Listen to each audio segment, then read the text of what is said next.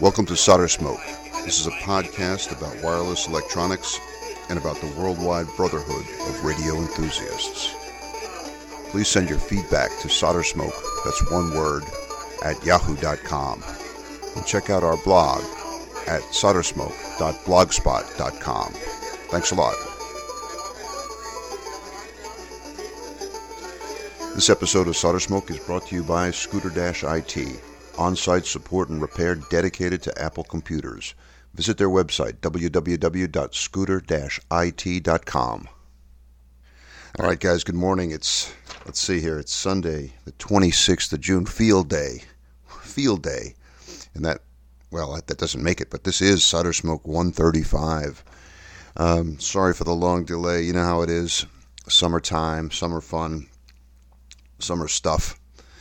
But anyway, it's Field Day, and I'd like to tell you that I am operating from some mosquito-infested, humidity-laden, difficult field site using solar panels or electricity generated by gerbils on a treadmill. But that's not the case, guys. I'm sitting here in the Solder Smoke shack in air-conditioned comfort with a cup of coffee. No bugs at all. And, I'm thinking somebody has to do this. I'm doing my part. Somebody has to maintain the connected to the grid portion of the field day activity. So I will be getting on the air with my trusty HW8 later in the day, solar powered, by the way, and making a few contacts with field day stations, doing my part for the big field day effort. I participated in a number of field day events as a kid with the Crystal Radio Club up there in Congers and Valley Cottage, New York, and Rockland County, just north of New York City. Had great fun with it. We used to go up to the Nike Hercules missile sites. There were no Nike Hercules missiles at that point. We had given up on all that. But the sites were still there, and they were on mountaintops, which is where you would put a Nike Hercules missile. And we set up our field day locations there, had great fun with it. I have good memories of those field days with the Crystal Radio Club. And but I don't know, in recent years just haven't gotten into it. I went out when we were back here in Virginia 10 years ago. I went out a couple times with the guys from the Vienna Wireless Club, and I was thinking about going out there today, but we've got a lot of things to do here with the family, so I don't think we're going to be heading out to the field. It's a good year to be doing field day, and that's related to something I put up on the blog. I recently became aware of some of the, there's been a lot of talk about the solar cycle and what's going on with the sun, and maybe we're not going to have the next 11-year cycle. Maybe the sun is going to just skip it. And there have been recently some big flares and some big coronal mass ejections. So this has kind of caused me to do a little bit more reading about big solar flares. And I came across something. I'd heard about this before, and we'd covered it on the blog, but not in too much detail. 1859, I think August, September time period, 1859, we had something called the Carrington event. I don't know if you guys had heard about the Carrington event. I'm going to go look over on my other computer here. Back to the Solder Smoke blog. Here it is. Yeah, August, September, 1859, the Carrington event. The strongest geomagnetic storm on record is the Carrington event of August, September, 1859, named after British astronomer Richard Carrington, who witnessed the instigating solar flare with his unaided eye while he was projecting an image of the sun on a white screen. Geomagnetic activity triggered by the explosion electrified telegraph lines, shocking technicians and setting their telegraph papers on fire. Man, you're sitting there. Can you imagine now? You're sitting there. You're just having a nice old QSO there on 80 meters CW, and bam, flames go shooting out of the rig and light your note paper on fire. Anyway, let's see what else they have here. Northern lights spread as far south as Cuba and Hawaii. Must have been quite a surprise. Auroras over the Rocky Mountains were so bright that the glow woke up campers who began preparing breakfast because they thought it was morning. Best estimates rank the Carrington event as 50% or more stronger than the superstorm of May 1921. We'll have to save the 1921 event for the next episode of Solder Smoke, but of course the concern, gentlemen, is that an event of Carrington flare magnitude today would do a lot more damage because there's a lot more to be damaged. I mean, the telegraph wires and the telegraph system, I think it withstood the magnetic onslaught pretty well. I mean, it lit some papers on fire, but in other reading, I discovered that a lot of the telegraph operators disconnected their batteries from the system and continued to communicate using power provided by the magnetic flux from the sun. That's. I guess you'd get a few extra points on field day for that, huh? Aurora power. Anyway, but if it hit today, man, it would be that would be a serious bummer for those of us who are wedded to technology here. I mean, that would knock the internet off the air for a while, and I guess we would be back to solar powered, CW from the Heathkit HW8. So anyway, good luck to everybody who's out there who will have been out there by the time you hear this, and I hope field day went real well for you, and hope you had a lot of fun. A lot of things to report because it's been a long time since our last episode, and I'm going to start out by some tech talk here. People say it takes too long for me to get into the solder melting here on the show, and of course we're very somewhat responsive to listener feedback. And all right, I have been melting some solder. I have been involved in projects, and I've been having actually a lot of fun on the workbench. I've been talking quite a bit about my Whisper rig, and I know a lot of you guys don't like the Whisper rig, but there's something for everybody here, folks. Something for everybody, because if you don't like me when I talk about the Whisper rig, just think of the Whisper rig as a direct conversion receiver and a double sideband transmitter. That's all it is. On one side of the board, I have a direct conversion receiver. On the other side of the board, I have a double sideband transmitter. The common stage being the local oscillator, or the oscillator running at the operating frequency of around 10.140 megahertz. Okay, I had it running great, and I had it running with my little Asus EPC notebook computer. The little notebook computer would generate the tones for the Whisper system, and with the help of a serial to USB converter that a very kind listener sent to me, I had the little Asus computer controlling the double sideband direct conversion rig, and everything was going great. It would sit there. It was, burping out the slow 2-minute burps of Whisper signal. People were picking me up in distant locations. Reports were being sent up to the internet. All was well. Then, I guess about 2 weeks ago, just got home from work. I was upstairs cleaning up, and then boom! We had a very loud explosion hit the neighborhood, and it wasn't quite clear whether it was the bolt of lightning or the explosion from the power pole transformer that got blown up. It might have been both at the same time, but it was quite a boom. No damage. It knocked the power out in a number of houses. Our house was spared because our transformer wasn't hit. But a few hours later, when I came into the shack, I noticed a strange sound in here. Everything seemed to be okay, but the computers had shut down, and so there was obviously quite a pulse. But the Whisper rig was sitting there, and the best way I can describe it, it was kind of dribbling. It was kind of brrr, brrr. How's that for a sound effect? Brrr. The relays, I use ancient um, relay technology in this rig for transmit to receive switchover. I got 3 relays in there. Probably only need 1, but for a while I was thinking about sharing the audio amplifiers for receive and transmit, so I had to have a relay at the input and output of the audio amplifier. But anyway, the relays were dribbling.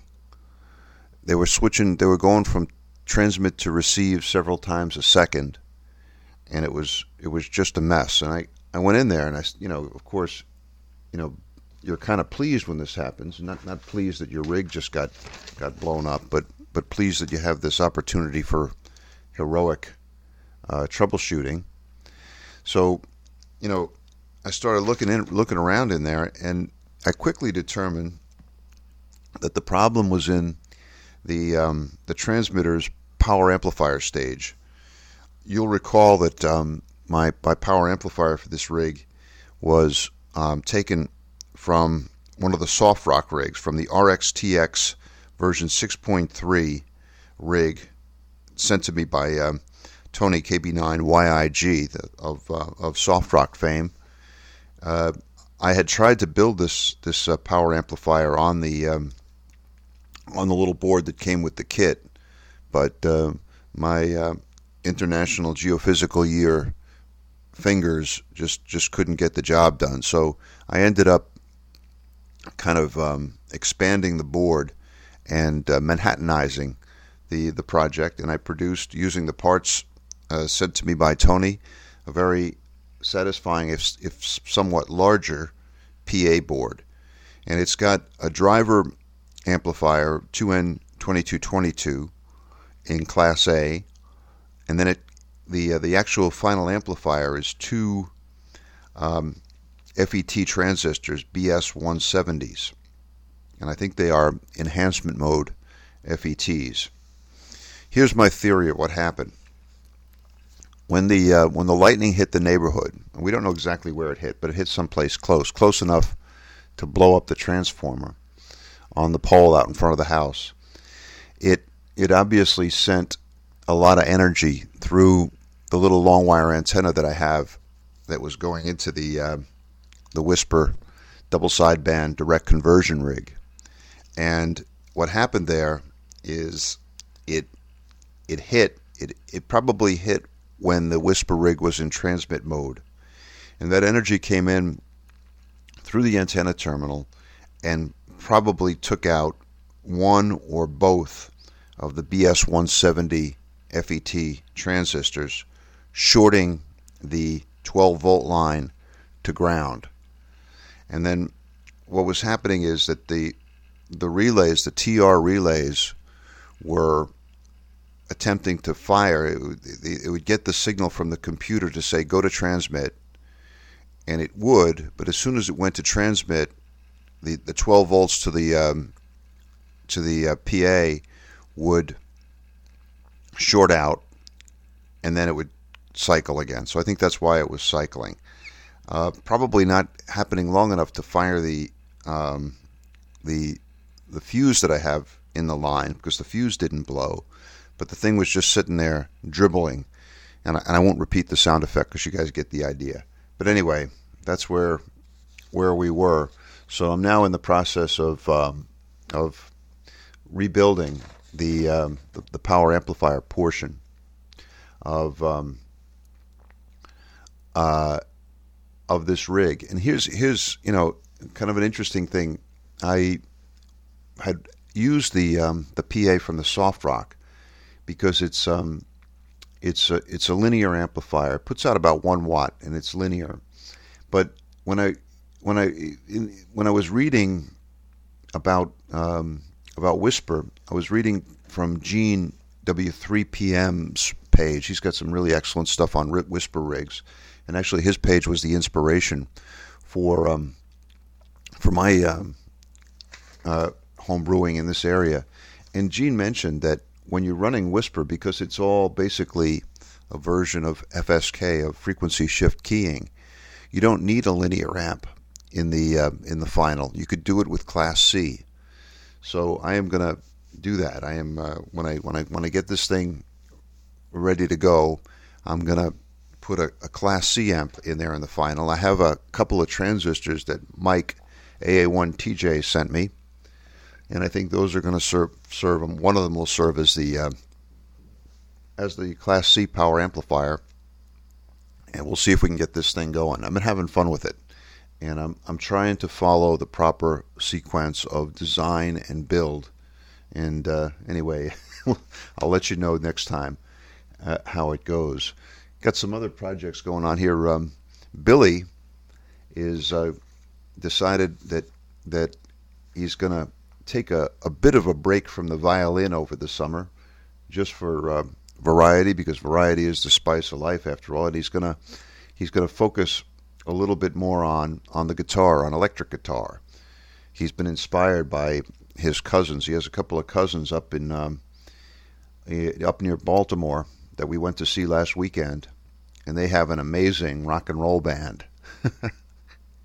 They're on the internet if you want to check them out. Never Ending Fall, and they're quite good. And we went up there for one of their rock concerts. These kids are quite young, but they have an amazing band, and they play the classics from the 1960s. So it was a good International Geophysical Year kind of event. But inspired by his cousins, Billy wants to get into back into the guitar. So we dug out his old electric guitar, got it fixed up, and he's got this beautiful little Marshall amplifier. It's 40 watts in, 10 watts of audio out. But we were having problems with some of the connections for the I guess they're RCA plugs or phono plugs. Just the plugs that go in there in the front that you hook up the guitar and the headphones and all that. So I figured it was a time for contact cleaner. So I got this thing opened up here. Looks quite nice and nice construction. So I've squirted a lot of contact cleaner, and hopefully this is going to solve the problem and make me once again look like an electronic wizard in the eyes of my family. So I'll let you know how that goes. A lot of different kind of activity here. I don't know, this last spring and summer, I find myself moving ever closer to how can I put this, to hippie status. I find myself kind of regressing back into the 1960s. I know Steve Snort Rosin Smith out there in California will be happy to hear this, but listen to this. I am riding a bike to work. I got out my old bicycle, and I'm riding a bike to work. I have an old mountain bike that I bought 23 years ago while in Spain, made in Japan. That shows you how old it is, made in Japan. And I don't go all the way into work. It's about a 9-mile trip to work, but I do a third of it on the bike. I go 3 miles to a train station, leave the bike there, and hop on the train. And I'm really enjoying it. We have great bike trails here. And so I'm getting some additional exercise, and I'm enjoying that. And I'm also, get this is part of the whole hippie thing, I'm into composting. We got a compost pile. Billy had to do this for a science project. My wife has a vegetable garden growing out in the backyard, and so we built a compost barrel. And now I find myself kind of fanatically saving banana peels and coffee grinds and everything else. So I may be growing a ponytail here and starting to wear tie-dye clothing and sandals. So if you spot me at a ham fest and I look a bit different, it's because I'm regressing into the 1960s, and I must say enjoying it quite a bit. Let's see what else we have here. We talked about the lightning strike. Oh yeah, I've been doing some astronomy. Now I can't really say astronomical home brewing, but repair. I had this old telescope, a 4.5-inch Tasco reflector. The Tasco, if you guys don't know, Tasco telescopes are hated and reviled by the astronomy elite. They're seen as junk scopes, and they're seen as worthless. And if you post anything about your Tasco telescope on the internet, you'll immediately be greeted by all kinds of, very kind of negative comments in terms of derision, and you'll be told, oh, you were so stupid to buy this stupid junky telescope. You should have bought a real telescope. And, well, it gets kind of snooty. But I like this old telescope, and I've seen some great things with it. I know it's got its faults. one of the big faults was that I lost the I lost the little finder scope that goes with it. So I went out onto eBay and got myself a replacement finder scope and slapped it on there. Drilled a couple of holes in the telescope tube, and now I have a replacement tube on there, and it looks quite good. And I've been using it, but last night we were out with a bigger scope. We were out with the 6-inch Newtonian reflector, and our cousin Ramiro, my wife's cousin, he's a young medical doctor from the Dominican Republic, and he's up here doing some research and stopped by to see us this weekend. So Ramiro and I were out last night in the backyard with the 6-inch Newtonian reflector, and we were looking at Saturn. We had some great views of Saturn, and you could see the Saturn moon Titan there. So we have some astronomical success and great fun with it too. Saturn is visible in the evening these days from Earth, and we got some good views. The other planets, a bunch of other planets up early in the morning, but you got to get up real early these days in the northern hemisphere to see it. So we haven't been looking at Jupiter lately. Jupiter's up in the morning. I think Mars and Venus are also, probably Mercury. At one point you could see a bunch of them there all together in the morning. But anyway, we were looking at Saturn last night. Saw a couple of satellites go overhead too. That was kind of fun. All right, guys. It's June, which of course means that we just passed May. It works that way every year. And in May, we had 4 days in May, and we have a special report sent to us by our correspondent in Dayton, Bob Crane, W8SX, does this job every year. I'm looking forward to hearing these reports. I haven't heard them yet, so we're going to listen to them at the same time. I'm going to hit the pause button here, set it up, and play Bob's reports from Dayton. And so here we go. Over to you, Bob. Okay, good day, mate. This is Jay, K4ZLE. We're at 4 days in May, and Jim Everly and I did a talk this morning on the Crystal Radio set, Back to the Future. Let's go back and look at what the Crystal Radio set looked like in 50 years ago, what we learned from it, and what we should have learned from it. I'm Joe Taylor, K1JT. We had a nice session today, and my contribution to it was a talk about the digital communication modes in the program WSJT, which stands for Weak Signal Communication by K1JT. And then I spoke about the separate computer program known as WSPR, WSPR, standing for Weak Signal Propagation Reporter. The first program is designed for making actual contacts between ham stations, particularly weak signal VHF communication modes involving reflections from meteor trails or from the moon, but also QRP transmissions at HF at high frequencies. So the particular modes of interest to most of the people attending this QRP ARCI conference were the JT65 mode at being used for QRP communication and the WSPR mode. WSPR is used not for making two-way contacts, but for making sort of quasi-beacon transmissions that can be picked up by other stations anywhere in the world. And basically, the transmissions serve as probes for potentially open propagation paths. So transmissions are made for a period of 2 minutes, starting on an even numbered UTC minute. Receivers around the world are tuned to the same frequency within plus or minus a few hundred hertz, and the signals can be decoded even if they're very weak. So the WSPR system basically allows people with very low power transmitters, 5 watts, 1 watt, even milliwatts sometimes, and simple antennas to establish propagation conditions around the world.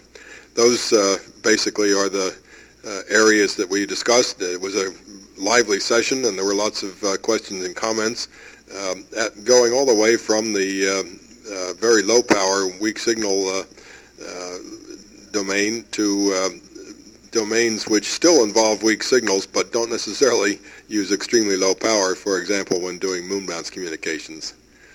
My name is Edward Harriman. I go by the name of Ward. My sign is AE6TY. I just gave a talk at 4 Days in May. I titled Software-Defined Radios Without the Math. I try to explain how to get started in software-defined radio without trying to figure out calculus-level mathematics. I have a website at ae6ty.com where you can go find my tools and my projects, and I encourage your interest. And was it well appreciated? No mathematics portion? I think a lot of people appreciate the idea of software-defined radio without calculus. And one of the nice things I liked was you did this with basically PowerPoint where the waves added up visually. You could see it. Yes, that's an effective thing I've found. My website has the same presentation with all the videos on it if you go to the DSP page. Marvelous. And do you have anything else to say about the conference? I think 4 Days in May is one of the great conventions here in the United States, and encourage anybody to come by. It's well worth the trip. This is Dave Kripe, Amateur Radio NM0S, enjoying FDIM for another year. And your talk today was? My talk this morning was on what I call the plumbing-defined radio. This is an analysis and an update on an article that appeared in 1928 in QST by Roland Bourne, who had constructed an acoustic wave CW filter out of pieces of plumbing. And this was kind of an anachronism. It was a very ingenious design, but this was the first time and last time anything like that ever appeared in QST. So it was great fun to research this and present that information this morning. And did you build one? I did indeed. About 20 years ago, when I had a whole lot more time on my hands, found copper pipe and a hacksaw and a big soldering iron and put it together, and found out why we never heard anything more about this type of filter. It really performed quite poorly. It rang very badly, but it was tremendous fun to build. And there are analogies between electronics and acoustics in this area. Indeed. To look at these filters, they have a lot of resemblance to transmission line type filters, strip lines with the stubs and the lines. The analogy is very direct. Aha. And you wouldn't recommend this, I take it, as a weekend project? It's worth playing with, but with modern filter design tools, you can come up with a much better design than the one that was published originally. Aha. So, a curiosity. A curiosity, a conversation piece, and I think a good topic for a presentation. Okay. Thank you. You bet. Jim, you're on Yeah. there. Hi, I'm Jim, K8IKE. You just heard Jay make some comments about the crystal radio. I was with him on that. He did all of the LC parallel resonance circuits and antennas, and I picked up where, with the audio and typically how to take a look at diagonal clipping, and then later we looked at the FM crystal set. We built a very high Q cavity, and then we used the envelope detection to show that it works just like an AM radio. So that was kind of fun, and we built audio amps to follow that up, and it was just kind of a neat experience. Oh, and how much longer are you going to be doing this? Oh yeah, we we said we were going to retire, and we'd only be gone for one sunspot cycle. And after that, you'll be back with a talk on what? We're not sure yet. We'll probably be back to the future, back to this time. Back to 2011. Hi, I'm Diana Ng, Kilo Charlie 2, Uniform Hotel Bravo, and I'm a maker, hacker, and tinkerer. By trade, I'm a fashion designer, but in my spare time, I really enjoy doing things with ham radio. And I'm a big do-it-yourselfer, and I used to write for Make and Craft magazine, so I started getting into ham radio and thought it might be nice to share a sort of newbie beginner's perspective about ham radio, because many of the things that I saw out there were very technical, and someone from my fashion designer's background found it as a person with a fashion designer's background, I found it difficult to understand a lot of the things that were out there. So that inspired me to kind of make my own simpler videos and tutorials that I could understand, and I was also able to learn a lot about different things. Usually when I'm writing the articles or making the videos, I'd pick something that I want to learn about, and then I'd go out, learn about it, and sort of translate everything that I learned into a video or project or instructions, and I tried to use language that was simple and easy for people such as myself to understand.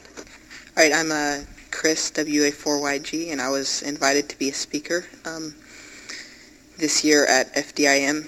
I enjoyed it a lot. My presentation was on QRP kitting for youth.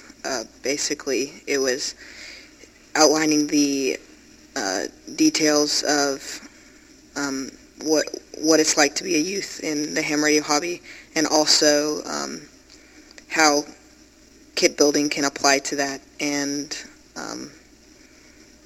make the hobby a richer, more enjoyable experience for a young ham. Okay. And how did you become interested in ham radio? I was brought into ham radio through the Radio Merit Badge.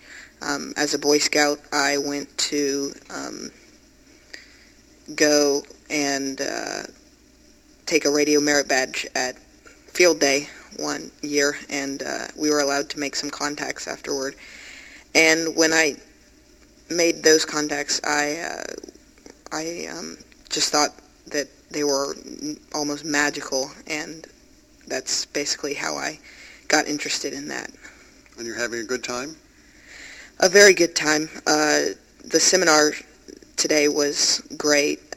Listening to all the different speakers, and of course speaking myself, was a great experience, and I'm looking forward to the next 3 days here at both FDIM and the Hamvention. WG0AT. And your name? Steve. And how did you get involved with the goats? Well, the way it began was I was getting ready to retire, and I had just probably 10 years prior gotten involved in fly fishing, and the fellow that taught me or mentored me into fly fishing, it all started out with I built a rod, and then he said, well, you aren't going to just go buy store-bought flies. You're going to, I'll teach you how to tie flies. And so I tied a bunch of flies, and then he took me fishing, and I caught my first fish on the rod that I built and the fly that I tied. And it was awesome. I mean, it was like building my first rig and making a contact with that first, radio and your first QSO, and how thrilling that can be. Anyway, time rolled on, and I left the fly rod in the closet and got busy, sort of finishing out my career. And it came time to retire, and I said, wow, I haven't got that fly rod out of the closet for 10 years. I better get busy. So I did, and I went up to the local rivers, and on the back cast, I managed to jerk a guy's hat off his head as I cast forward, and I looked around, I realized it was just too crowded in that water for me, and that's when I realized that I'd better figure out someplace more remote. So I started reading a book about fishing high-altitude lakes. I told you this was a long story. Okay. Okay. I mean, you can edit this down, I hope. Anyway, in the book, this author, I think it was Gary Fontaine, reveals that his hiking buddy that carries all his gear is a goat. And the light bulb went off, and I said, wow, that's a great idea. My wife has horses. There's no reason I can't have goats. And, I mean, that's a fair trade. And the goats would probably eat the weeds. The horses would eat the grass. I mean, that'd be complimentary. And so I started investigating goats and got on the internet. And after about 6 months of researching goats, I said, I'm going to get some pack goats. And that's when I discovered Rooster and Peanut. I call them my rescue goats because boy goats in a goat dairy, they only need 1 or 2 bucks for 30 does. And so boy goats are usually pretty useless, and they take them to the sale barn, and they wind up being sold into as a 4-H project. And when the teenager gets their driver's license, usually that goat that's now probably 4 or 5 years old gets sold or taken back to the sale barn and gets sold off to the butcher or another 4-H project. So I call them rescue goats because I rescued them from the butcher, and they're rescuing me from boredom, and they're my best trail buddies. So that's kind of how I got into the goat thing. And I realized I still fly fish occasionally, but actually it's more fun messing around in the mountains with the goats and doing radio and making videos, and that's kind of where that all sort of landed. Wow, that's neat. Who holds the camera as you're walking? Well, I watched. I was a pretty going back 10 or 20 years. I was involved in search and rescue, and learned a lot of outdoor skills, and have always liked being outdoors and loved camping and hiking and that sort of thing. And I got enamored with Survivor Man, and here's this guy out doing his own thing in the woods, and he's taping the whole thing and documenting it. And I thought, how neat is that? So one day when I was up with the goats, it was one of those days where it's kind of like a fishing trip where you don't catch any fish. Well, I went up that day, and I had built this antenna, and it was blowing probably 50 knots when I got on top of Mount Herman, and it blew over my antenna, and I had forgotten some of the connectors or cables, and anyway, I couldn't get on the air. So it was one of those days when I got skunked radio-wise and couldn't operate. And I had a little pocket digital camera with me, and I pulled it out of my pocket, and I was looking at it, and I said, this thing shoots video. And I thought, So I had a hiking stick with me, and I just Velcroed the camera to the end of the hiking stick in kind of a makeshift fashion, and started talking to the camera, and then getting some shots of the goats. And when I got home, I realized that my memory card was full, and so I downloaded it to the computer, and I said, what are you going to do with this? And I opened up Movie Maker, which is the program that is free on the XP OS, and opened up the timeline and started dropping these pieces of video clips in and moving them around, and said, well, that's kind of boring. And so I moved them around some more and threw in a little bit of music. But you have to understand, for about the last 10 years, I watched a video crew that I was responsible for bringing into the company, and they made movies for us. And I was told by my boss that I couldn't do that. I mean, he didn't want me doing that, but he wanted me to oversee the project. And so I watched these guys have all this fun of editing video. The whole time I was thinking, gosh, I'd love to do that, but I can't do that, so it's not in my charter. And anyway, I wound up taking that short video and putting it on the internet on YouTube, which was kind of new at that time, and was able to share my hiking experiences with all my cronies on QRPL, and I got a lot of positive feedback from it, and that kind of inspired me to continue doing that whole little routine, and it's just kind of grown from that. That's fantastic. I'm one of your fans, so keep going, please. Well, it's interesting. I've had people from South Africa, from New Zealand, from Australia, from Europe, Japan, pretty much all over the world come up to me and shake my hand and just thank me. And, one of my friends said, "Man, you'd be a rich man if you had a nickel for all the people that have come up and told you that." And I said, "You know what?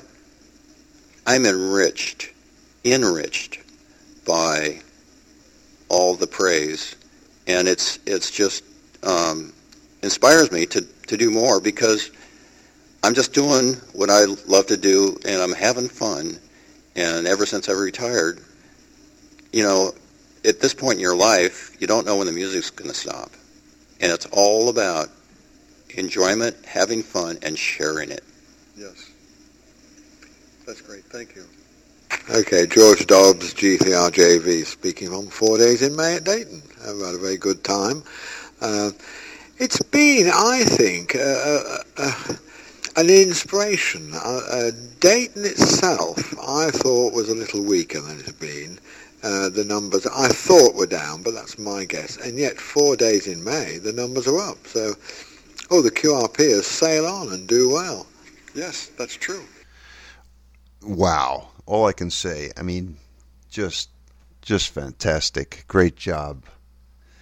Bob Crane, W8SX, our man in Dayton, came through. I think that's the best report from Dayton we ever had. So much inspiration there.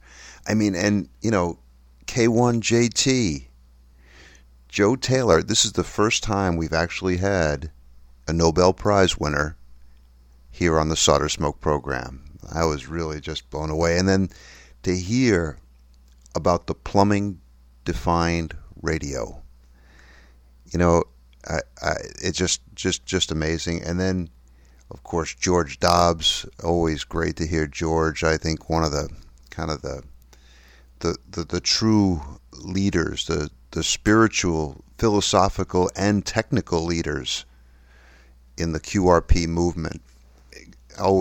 I'm always just really so pleased to have George's voice on the program. I know he's mostly a CW man, and it's a bit of a sacrifice for him and many others to speak into that audio device. But I'm really glad that Bob convinced him to do it. And then, gosh, the goat presentation, to hear the story of WG0AT. What an inspiring story for all of us, and just keep it up there, old man. That's Steve. That's terrific, and I love the connections with fly fishing and retirement and the feedback that you get and making the videos and the creativity, and God, it all just came together.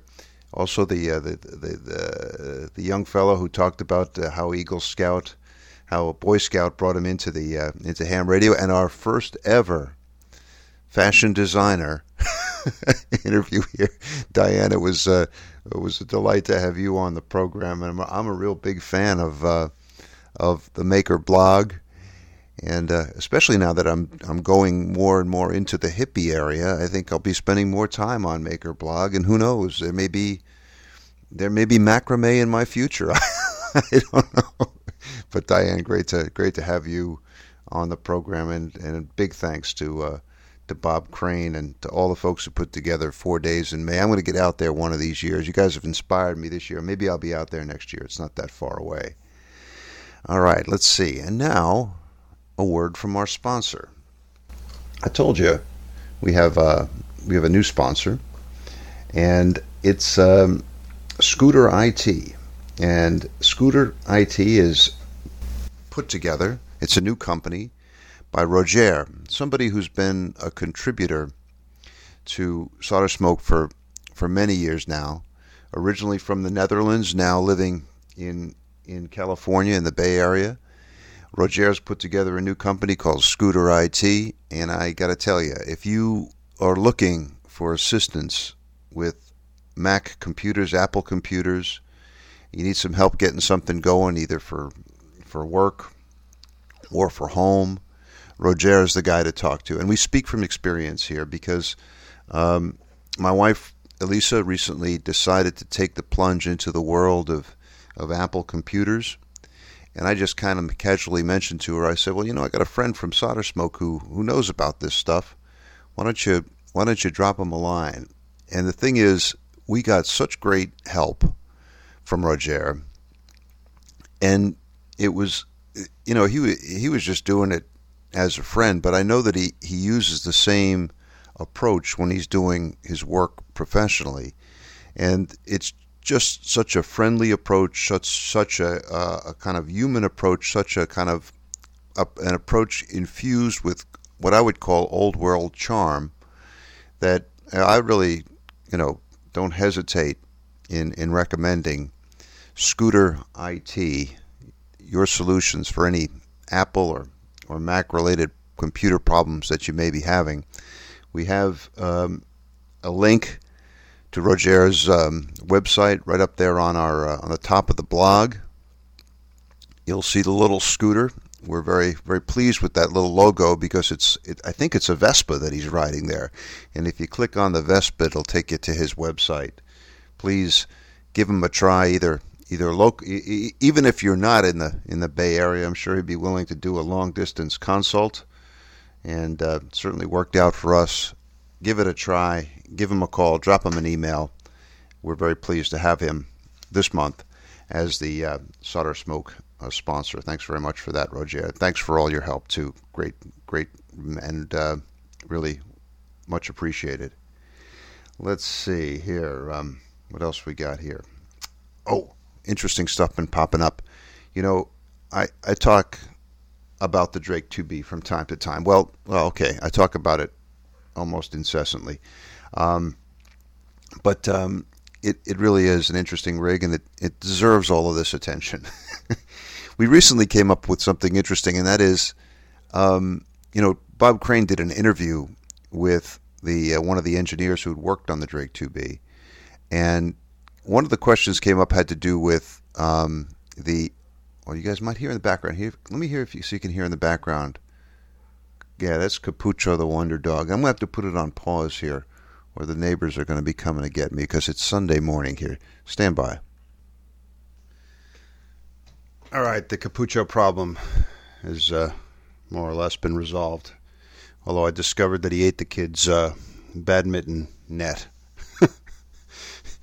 which we just installed yesterday. These are the joys of dog ownership. I'm not really a dog person, but my wife and kids are, so I'm trying to be patient. Anyway, he's not actually a bad dog. He's kind-hearted, destructive but kind-hearted. So it's not all bad. Let's see what else we got going on here. The Drake 2B. Bob Crane did an interview with one of the engineers who worked on the Drake 2B, and interesting. There were some comments about the serial numbers and the fact that they're sequential, and that there might be a way of determining how many Drake 2Bs are out there. One listener wrote in and sent us the mathematics that you could use to estimate with a high degree of accuracy the total number of some object with a serial number based on a relatively small sample of serial numbers that you have. This is called the German tank problem, and it came up in World War II. Apparently when the Allies were trying to figure out how many of a certain model of German tank had been produced, they had a limited number of samples, and they knew what the serial numbers were. So the statisticians came up with a way of estimating, which I think is pretty interesting. So we don't have too many, but please send me your the serial numbers on your particular Drake 2B, and we have somebody who's going to do the math for us, and we'll come up with an estimate of how many Drake 2Bs there are out there. Of course, if you have some book that gives the total number, don't tell us. Don't deny us the joy of coming up with the number. You could tell us if we're correct afterwards, but if you have the answer, please don't give it to us. speaking of campaigns, a number of listeners sent me emails about Radio Shack, and apparently the Radio Shack stores, they're trying to, I guess the way to put this is they're trying to put the shack back in Radio Shack, or to get Radio Shack back in the Ham Shack. But they apparently have noticed that DIY electronics is in something of a renaissance now, and they're going to try to, they say, kind of try to please the electronic home brewer, the radio fiend, the solder melting madmen out there. That's us. So this is good news, guys. I've always been pleased with Radio Shacks. I know a lot of guys kind of rave and rant about their shortcomings, but, well, there aren't too many places where you could get a 15 microfarad electrolytic capacitor on a Saturday afternoon close by the house. So anyway, I've come to appreciate Radio Shack, and I'm glad they're getting back in the DIY business. They set up a website there for a while asking customers what they should do to be more useful for the DIY electronics guy. And I, on the blog, asked people to write in saying that they should sell an offer for sale and work out some deal with the author of the award-winning electronics book, Solder Smoke, Global Adventures in Wireless Electronics. Now, of course, I have a real personal interest in this particular product line, but if Radio Shack still has that site up, go ahead and please send in messages saying, please give us Solder Smoke. We need Solder Smoke the book. Hopefully, Radio Shack will see the light, and then I could go into full-time solder melting here, and, well, that'd be great. Let's see what else we got. Just a couple other little technical projects before we get to the mailbag. I mentioned, I think, on the last podcast that I had an old UPS, uninterruptible power supply. Remember when we used to have these connected up to all the computers because everybody lived in fear that the thing would conk out and we'd lose data? Well, I had an old one here, and I cracked it open, and I was trying to see if I could find, some parts that I could use for my solar charger or anything else. And there's a lot of good parts in there, no doubt. But I think I'm going to end up just stripping it. I'm not going to try to use the circuitry there. But what I noticed was that the little 12-volt gel cell battery, looks like it's about 5 amp hours, looked like it was in great shape. It was completely empty. I mean, it was like 0.6 volts across it or something. So I took it out in the backyard with the Volkswagen solar panels, hooked them up, and left it out there for a couple of days, went back, and that baby is charged up. Actually, I'm running my Heathkit HW8 off of it. I make a few CW contacts on 80 and 20 meters every once in a while, and it gives me great satisfaction to know that I'm doing it with solar power. Again, this is part of the hippie phenomenon that's going on here. It's the whole granola and compost pile and bike riding and vegetable gardening and thing. And, well, there you have it, solar power. Solar power to a Heathkit HW8. Next I'm going to be reading the last Whole Earth catalog and all that kind of stuff. But anyway, the VW solar panels charge that thing up really well. And battery powered, solar battery powered. Speaking of battery powered, this brings us to the last project or initiative that we're going to discuss this week. And that's, I don't know if you guys have been following, I'm sure you have, but our good friend Mike, AA1TJ, has been in Europe, hiking around Austria and Germany, and I think maybe ducked into Italy there at one point, I'm not sure. Went to Friedrichshafen for the big Ham Fest. Was on Lake Constance, site of the Zeppelin tests, all kinds of great stuff. And Michael's been sending back wonderful reports. He's been on the air in his travels with a little homebrew rig powered by one D-cell battery. He's been making contacts. He's been picked up by the Reverse Beacon Network. It's been really interesting. Not only that, as he's been walking along there through the old world, his thoughts have been back in the International Geophysical Year, back in the IGY days, you see. He hasn't referred to the IGY, but of course that's what I thought about when he mentioned Sputnik.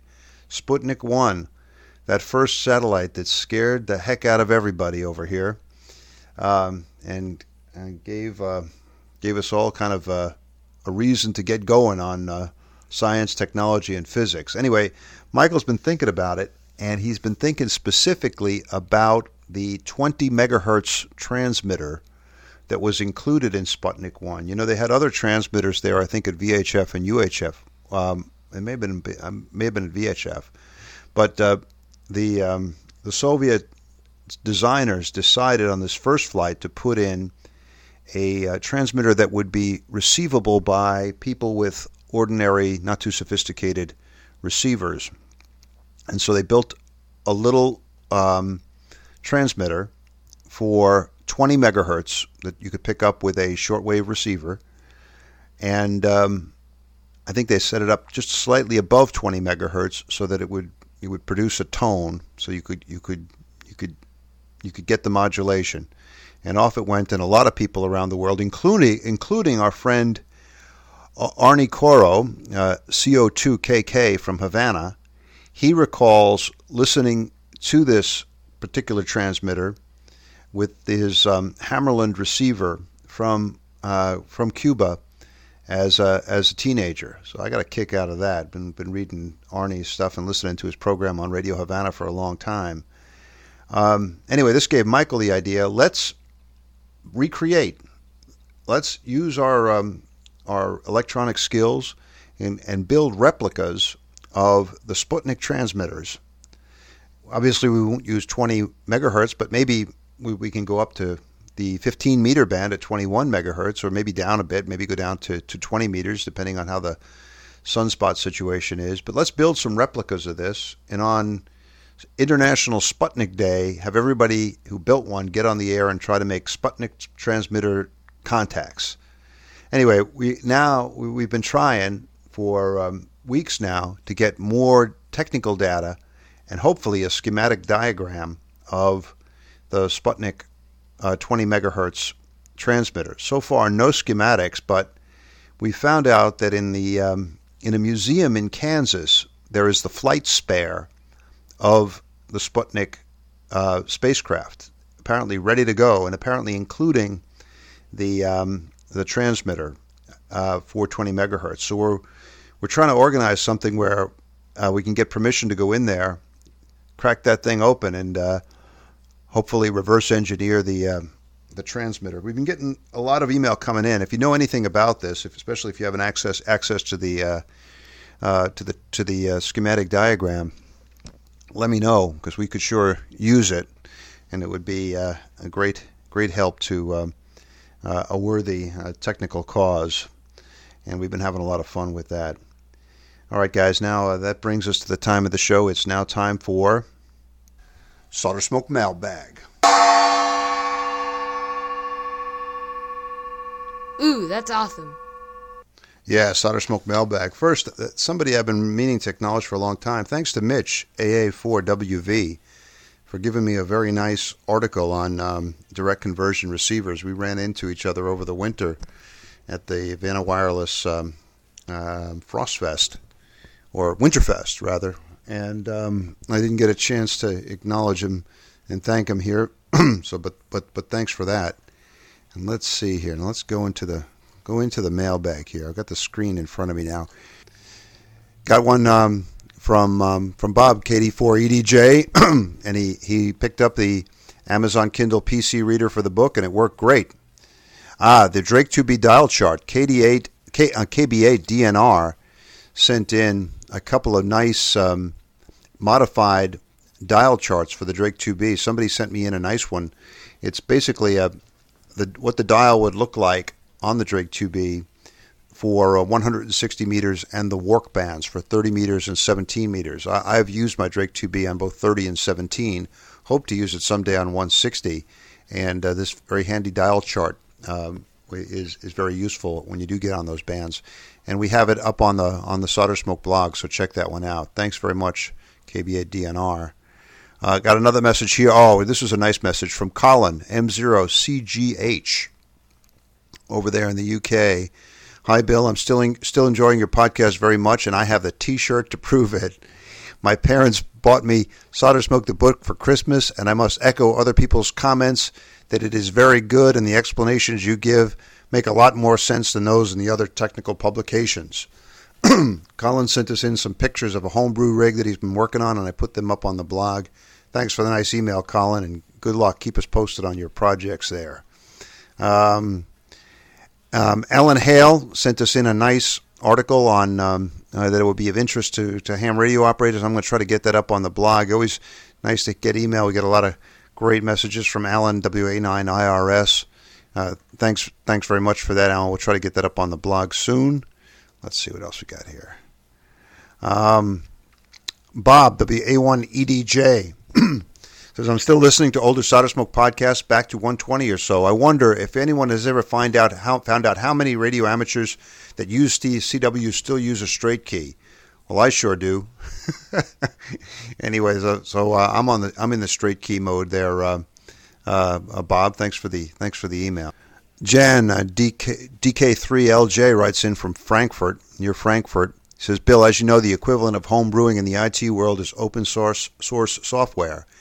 As a ham and developer at the same time, I thought I'd combine the two and occasionally submit a bit of code. Some time ago, I've written a CW library for AVR microcontrollers, and as a demo, it comes with a memory keyer. The design, probably aided by the fact that it is entirely free, has found its way into some Korean QRP gear.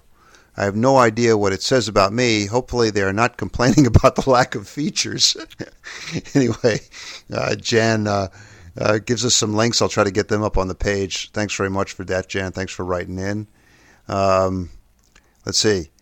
Lars, OZ1, CJX, OZ9, G, and 5Q5RP says, I thought you might be interested in the following. This is Copenhagen suborbitals. Holy cow. We talked about this on the blog, and this is amazing stuff. This is amateur rocketry taken to the max because they intend to send an actual human being up in the rocket. They had a launch.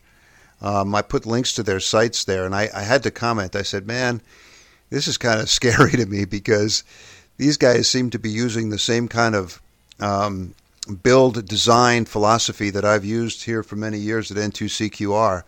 And, well, I'm not sure I'd want to be riding in a rocket that was built using that method. You know, build, design, build again. Anyway, they had a launch, and Copenhagen suborbital, certainly worth taking a look. And thanks very much. There's a guy, OZ2CPU.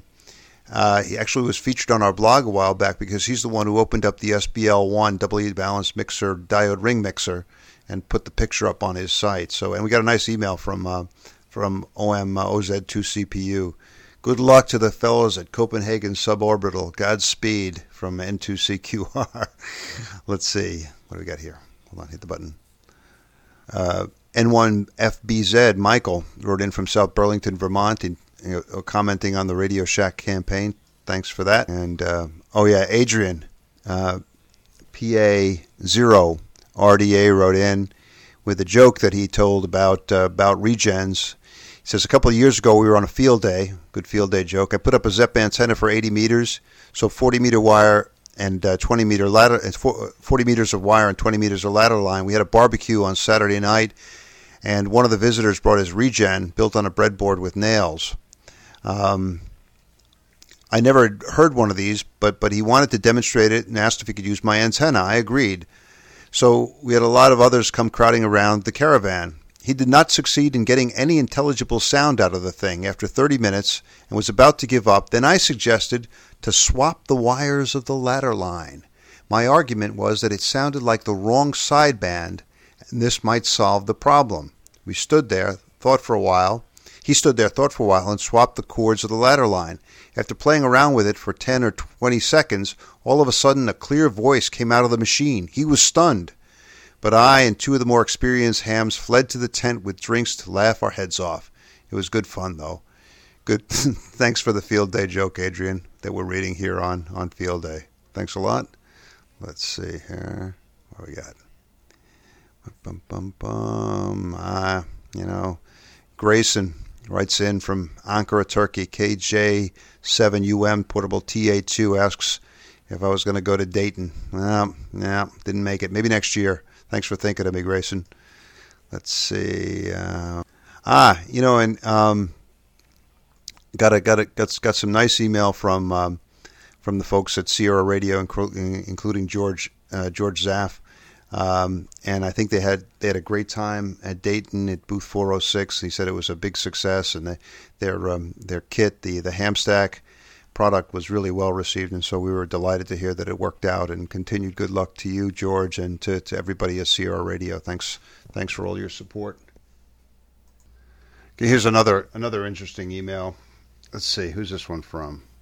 From Mike N5JKY. In Oklahoma City, Oklahoma. This one, you guys get a kick out of this one. Hi, Bill. I've been rereading Solder Smoke in the Kindle edition, and again saw your comments about Wilson's book, From Atoms to Amperes. I remembered trying unsuccessfully to find a copy before, so I thought I would try again. Surfing over to Amazon.com, I found used copies were selling for $400 to $600. Could this be another case of price inflation due to solder smoke, along with the Drake 2B and solid-state design? However, my story has a happy ending. I found a used copy in the UK for $6, much more to my budget. Now, Mike, I when you sent this to me on June 22nd, on Sunday, today, I took a look over at Amazon, and I found a page here. You guys, I don't know what's going on here, but listen to this. I'm at the Amazon.com page. This is not the 1st of April. I'm looking at the page for From Atoms to Amperes, Bernard Babani Publishing, Radio and Electronics, paperback, F.A. Wilson, the author. Available from two sellers. One, International Books, a very reputable firm, obviously with ships from Maryland, United States. And it has a used, very good copy of this book available for, drum roll please, $2,123.80.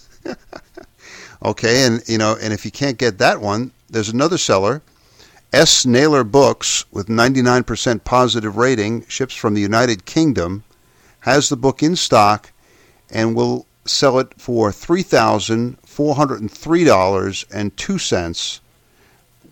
Hold on, $3.99 for shipping. I don't know what's happening with this book, but it's good. It's not that good. Anyway, I hope somebody can enlighten us as to what the heck's going on there. Mike N5JKY says, I thought you'd find the Slate article interesting. Better Batteries Will Save the World by Farhad Manjoo in Slate at slate.com. Check it out. I'm going to do so myself a little bit later.